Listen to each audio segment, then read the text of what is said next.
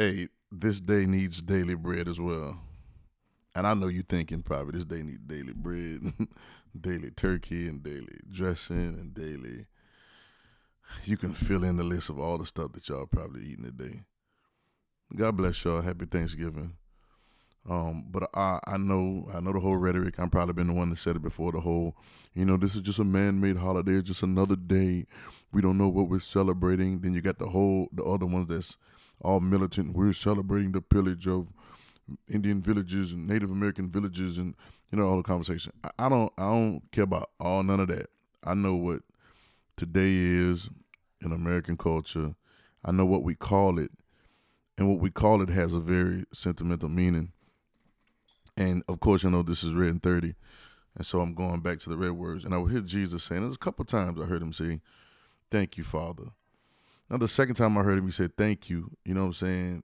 Thank you that you keep the ones and different things of nature. But then, first time I saw it, he said, Father, I thank you that you hid these things from the wise and the prudent. I said, what these things are? And that's another conversation of the things that are hidden. And then now it makes me understand that God is actually hiding things from people that think they're smart.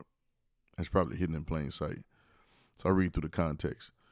But when I looked up the word thank, and y'all know, y'all been following the Red and 30, I do the etymology, but I also there's a strong concordance for the Bible, so you can hit it and kind of see what the original meaning of it, what the translation was. And I hit thank, and usually you say, with the second one he said thank you for the ones you gave me, and things, it was gratitude, thankfulness and different things like that.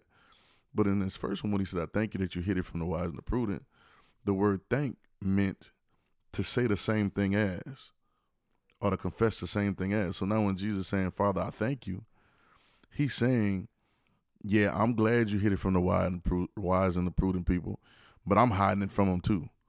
Like, I'm saying the same thing as you, God. I'm doing the same thing as you.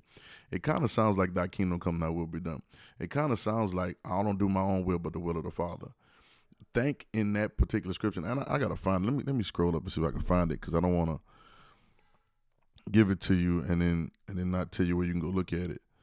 Yeah, Matthew 11:25, and it's so dope.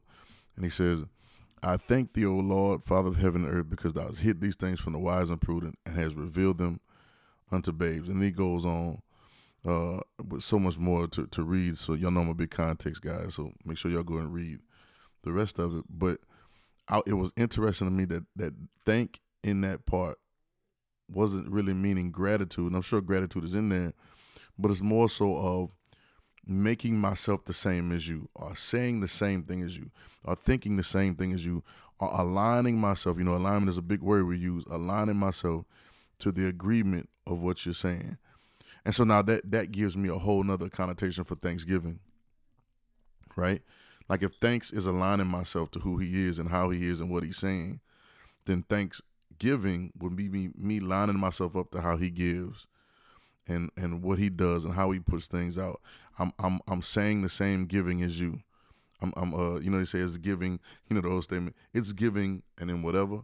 Well, I'm giving whatever he's giving the same way. And I thought that was very interesting.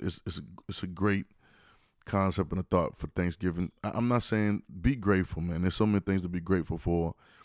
I just want you, if you're listening to this, everybody doesn't have the same value system, and sometimes they push values in the mainstream, media system that makes you feel like, oh, I don't have this, or I don't have that, or I can't do this, or this is not a part of my life. Don't worry about all that.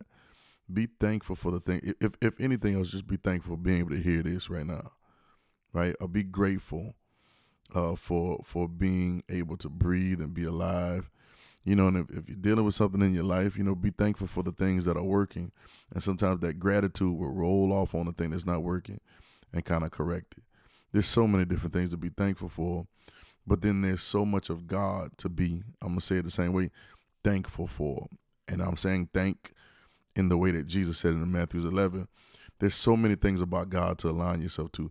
He's so vast and so just right on it, just the exact way it's supposed to be. And so I started off at the beginning to give us this day our daily bread and our turkey and our dressing and our and our bread and rolls and our sweet potato pie, right? And I get all that.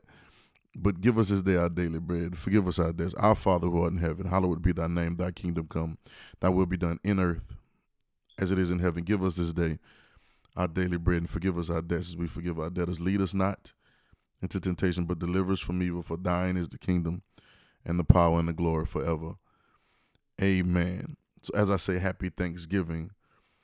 Let's say it and be it with a different connotation.